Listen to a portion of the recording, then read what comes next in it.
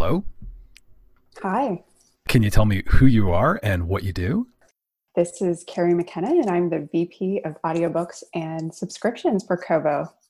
Thanks for joining us, Carrie. Can you tell us what book you're going to tell us all about right now? I recently finished I'm Just a Person by Tig Notaro in audiobook format. A lot of our Kobo friends are recommending audiobooks. I love it. I guess that means our hands are busy. We're probably doing a lot of chores. I think that's what's happening. We're around the house.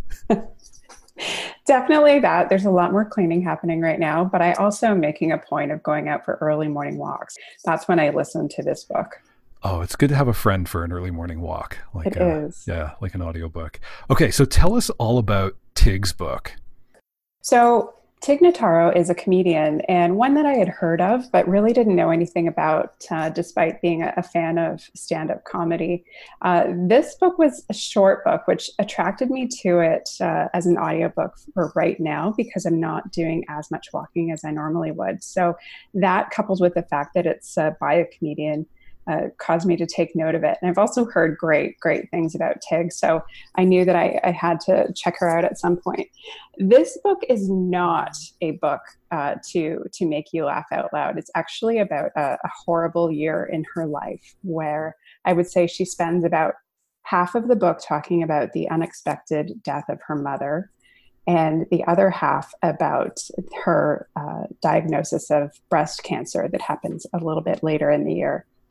And so it's in a lot of ways the book it's a bit dark, but there are ways that Tig describes the emotions that she's going through that are also darkly funny, but not too funny. It's a very serious book, but it's also really beautiful and endearing. It reminded me a little bit of the same kind of insights and emotion that the book When Breath Becomes Air also evoked in me. So I gained a new understanding of what it might be like to have my mother die, which fortunately she's still alive and well, and also insights into what it would feel like and how consuming it would be to know that you have cancer now and a possibly fatal version of it. So it was really special to listen to, and you really felt like you got to know her as a person too. Hmm. It sounds like a lot. Does it weigh heavily on you? I mean, did this drag your walks down, or is there something about Tig that sort of kept you coming back and compelled you through her story?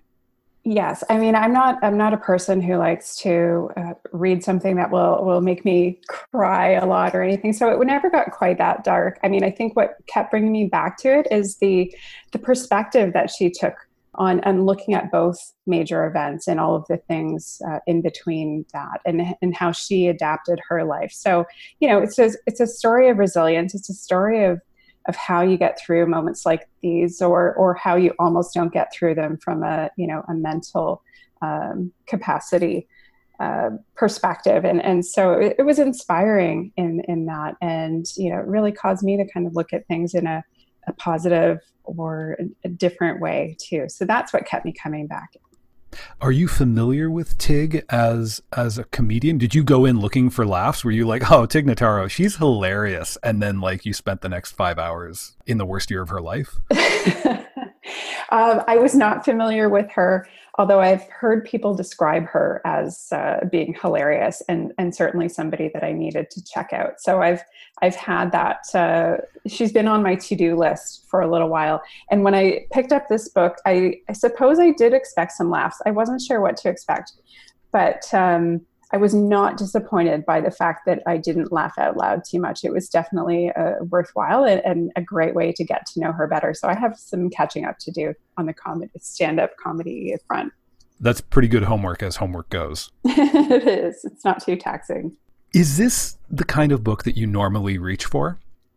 I do tend to read biographies or nonfiction. I love stories. I love stories of resilience. So in that regard, I would say yes. I have also read quite a few books by comedians, sometimes about comedy or just sometimes about their life or how they came up as a comedian. So I would say does have a lot of qualities of things I look for.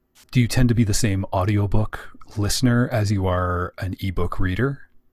No, I would say that in ebooks, I go 50-50 between fiction and nonfiction, and often the nonfiction that I read is business books, whereas in audio, I tend to be almost exclusively nonfiction, but a lot more narrative books, I would say. I think that might have something to do with the fact that I also thoroughly enjoy podcasts. I wanted to ask you then, since you didn't know Tig's comedy, how did this book find its way to you?